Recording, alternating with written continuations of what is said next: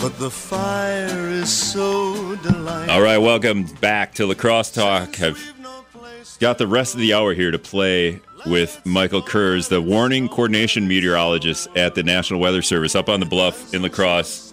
Hi, Mike. Hi, Michael. Is it Mike? Do you want me Michael, Mike? You can go by Mike. That's fine. And, okay, you just told me before we came on, you've only been up there 3 years. Every person that I talk to, every guy up there I talk to is like, I've been here 28 years and been in this business for 40 years. And so you're like the young buck up there. Well, not anymore. We have a whole spectrum of experience levels here. I've been in the Weather Service itself for going on 13 years, but 3 years here. I'm from Wisconsin originally, from the Milwaukee area, so I was really excited to get back to my home state. But I've been in La Crosse area for 3 years now, and in this position for about a year. Okay, so clearly I've been teasing it all morning. A year ago tomorrow, we had maybe. How would you describe, because I will just say the weirdest weather phenomenon maybe in this area ever, but I could be, it sounds like I'm exaggerating. Can you put it into words? No, I think that's a fair thing to say. I don't think you're exaggerating at all.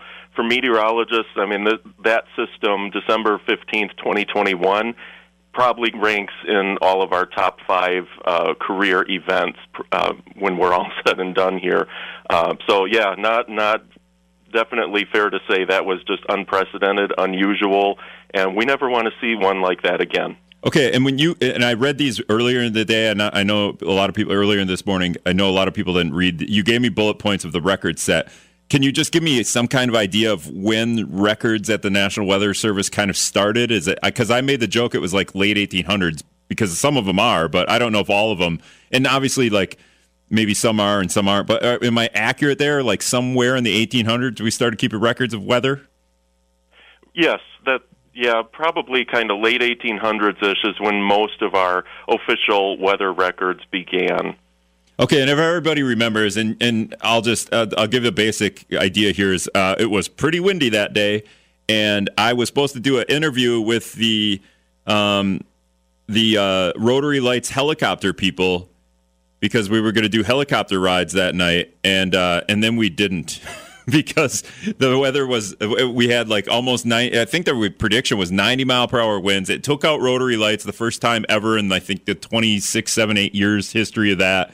And power lines. I'm going to talk about the power lines by my house went out. There were like almost 30 tornadoes in the area. What stuck out? What was the weirdest thing locally that happened in this weather phenomenon? Or maybe you should just do the sum of what happened instead of me trying to pretend to know.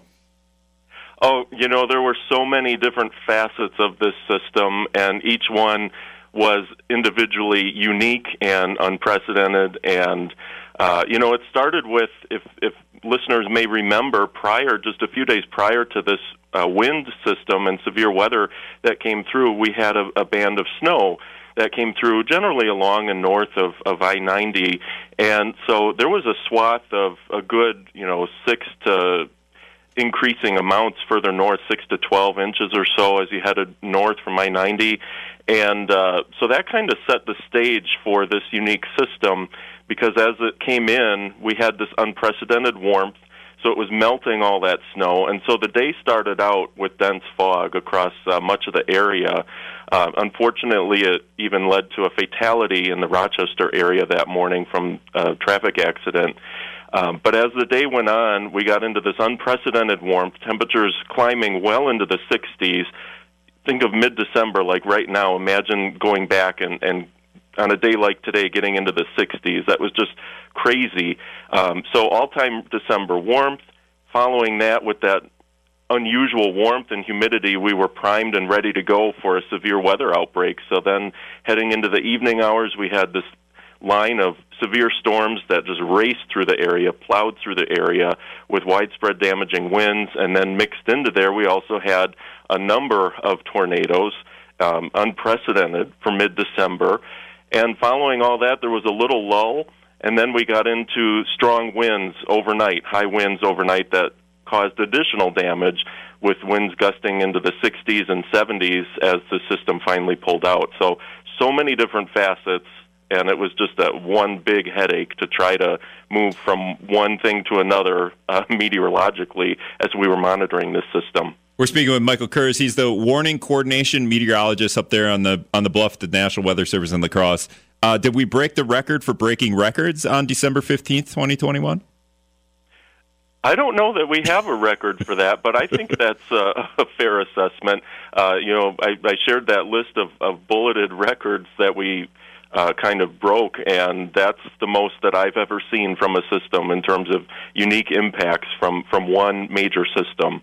Yeah, that's add that to the bullets of record-breaking things, breaking records, the most broken records. All right, I'm just going to go through the bullets, and then I'm going to tell you that I call BS on some of these, and then you tell me, because I don't believe it. Most tornadoes, 27 in one weather system in the National Weather Service La Crosse forecast area. That sounds legit, because in mid-December, I would say like 2 tornadoes would be a lot, but we had 27 in the La Crosse area, which encompasses western Wisconsin, southeast Minnesota and northeast Iowa, right? Did I get those right, or did I go the wrong way? We have 28 counties that we cover in that area, and this system we'd never dealt, even during the summer months, peak severe weather season, spring and summer. We'd never dealt with one system bringing that many tornadoes before. Certainly, maybe you can count on 2 hands, or maybe a little bit more from one previous weather system. But this one, 27, and it took, just because of the time of year, and we can talk about this too, it's very interesting, but given the time of year when we have to go out and do damage surveys after these kind of events when we suspect tornadoes, and going out and doing damage surveys in December is no fun, but it took us over a month to complete just because of the complexities of doing it in that time of year, in the winter time. Mm-hmm. But to confirm a total of 27 tornadoes when it was all said and done. Crazy. Well, the next thing on your list is the first December tornado in the area. So 27 broke the record by 26. Exactly. Yeah. We'd never had one before in December. When we do our spotter talks, we like to show a graph showing by month, the number of tornadoes by month in our area. And before this past training season that we did it in spring, we'd never had anything to show for December, and now I can show this strange anomaly where we've got a bar showing 27 tornadoes in December, no less. It was ridiculous. Mike, I might need to. So we got 5 minutes, so I'm going to try to get through these. But you know what? I have the PM show next week. I might have to just bring you on, and we could break some of this stuff down even more. And then all of Minnesota. Minnesota's never had a December tornado. Is that right, or is that like the area? Well, yeah, prior to last December 15th, there had been no December tornado recorded in Minnesota. So that was a new record as well, with the ones that developed across mainly the southeast portion of the state. First December tornado watch this far north. Well, okay, that makes sense since we had our first tornado. So, of course, It's going to be the first tornado watch. First December, you said it, derecho, is that how I'm saying that? Derecho, yep, correct. Okay, so what a derecho is, if you've got tornado winds, which are rotating winds, but a derecho is primarily straight-line winds. And it's straight-line winds that cover a very long area, like over 200 miles in length. So you've got this really widespread damaging straight-line winds that roll through a region. That's what a derecho is. So those are unique. We might only see maybe 1 or 2 in our region annually. So to have one in December was a first of its kind. We'd never dealt with that before. Okay, so they're unique, but when would we typically see a derecho? Usually during severe weather season, especially in the summertime, when the humidity is at its highest. Those are the kind of conditions when it's real hot and humid. That's usually the favored time for derecho formation. But this day, even though it was only in the 60s, for the time of year, that was really, really warm. And we had this unusual high humidity that day as well. So that helped to fuel the conditions for a December derecho. Did we get that because it snowed a couple days before and then it was 60 and that melting snow and the high temperatures is that kind of like the recipe for, I don't know if it's disaster, but derecho or tornado? I mean, not usually. This was the first of its kind, but that certainly adds some humidity to it. But we had just this influx of Gulf moisture that was just pulled northward because of the strong winds with this system. So it pulled all the way from the Gulf this unusual high humidity. When we'd be talking normally, a humid stretch in the summertime, well, that's kind of what we dealt with for one day in December because of that system. All right, so next, one of these on the bullet point list here: most 75+ mile per hour wind gusts for one event since at least 2004. But you just wrote most, Mike. Is it 1 million 75 mile per hour wind gusts or like 7? Do you know? How do you measure that? How do you measure a wind gust? So there's recording stations, observing stations that are situated all across the country and all across the world, really. So we had a number of stations that actually measured 75+ mile per hour winds with this system.